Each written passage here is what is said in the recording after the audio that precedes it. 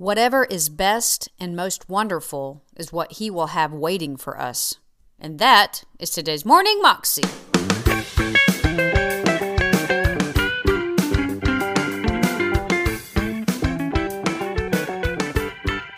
Welcome to the Morning Moxie Show. I am your host, Alicia Sharp, and today we have part 2 of our question and answer period with Joyce Meyer, Christine Kane, and Beth Moore. Here's the interview.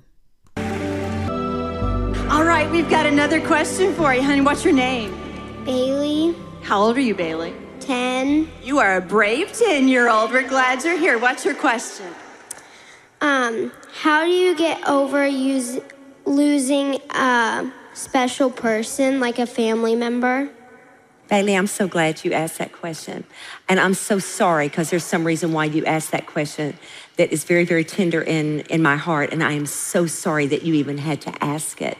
But I'm going to tell you that God is so faithful. And what I do know is that our tears and our grief, our sorrow is safe with Him.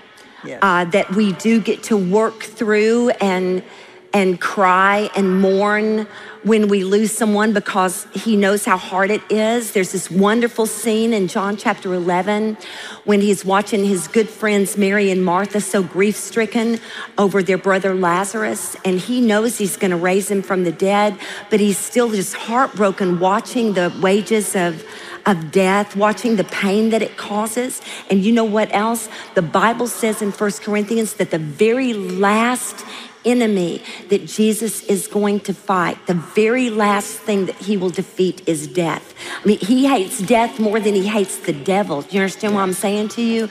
Death. So He gets it in every way. He knows that loss. The Father gave His one and only Son. So you take time with Him. You know what else? You talk a lot about it to Him. You also feel like you can find some people that you can talk to face to face. Talk it out.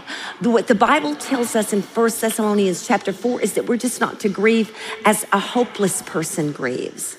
That if they are in Christ, we know that we're going to see Him again. Right. And it'll just be a very, very little while in the whole scope of eternity. So talk it out and grieve, and also don't feel guilty when you also feel like laughing about something. That's a mercy and a grief. My question is, I had a friend, a very good friend who passed away she passed away last week, Saturday morning, and we had unreconciled differences. And rather than go on the rest of my life feeling beat up or allowing the situation to beat me up, because I sent her a real nice text message and let her know that I had been praying for her, and I put in there Colossians, scripture from there. I can't remember it right now, but I want to know, how do I go on with the rest of my life, because I loved her so much, and not let it be a hinder, not let it hinder me that we didn't resolve our issues. Well, honey, God knows your heart.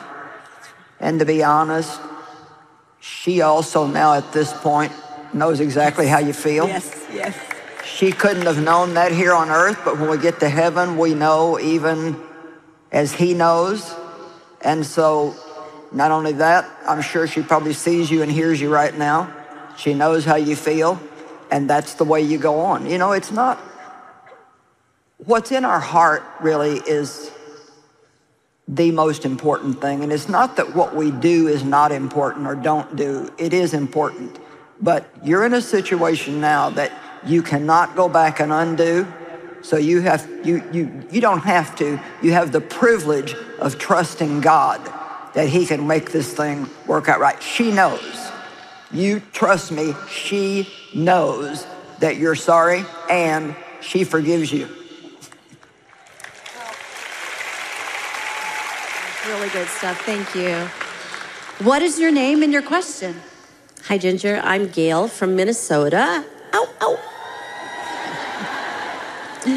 My question is, last week I had a dear friend who lost her English Springer Spaniel pet of 14 years, and she's grieving. Do our pets go to heaven? Will we see him?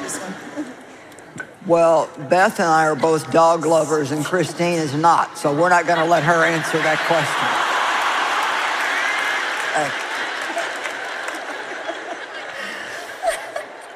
Well, Beth, since I haven't been to heaven yet, I'm not 100% for sure. I don't have the answer to that either. But what I do know, I love the fact that there's horses we know there because of Revelation 19. So we know there's going to be animals there.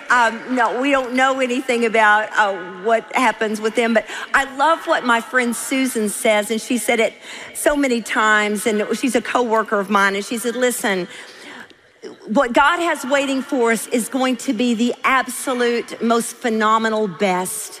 Whatever is best and most wonderful, He will have waiting for us." And I love that. And I often think, okay, have me that one bird dog I love so much. Have that thing waiting for me in my condo.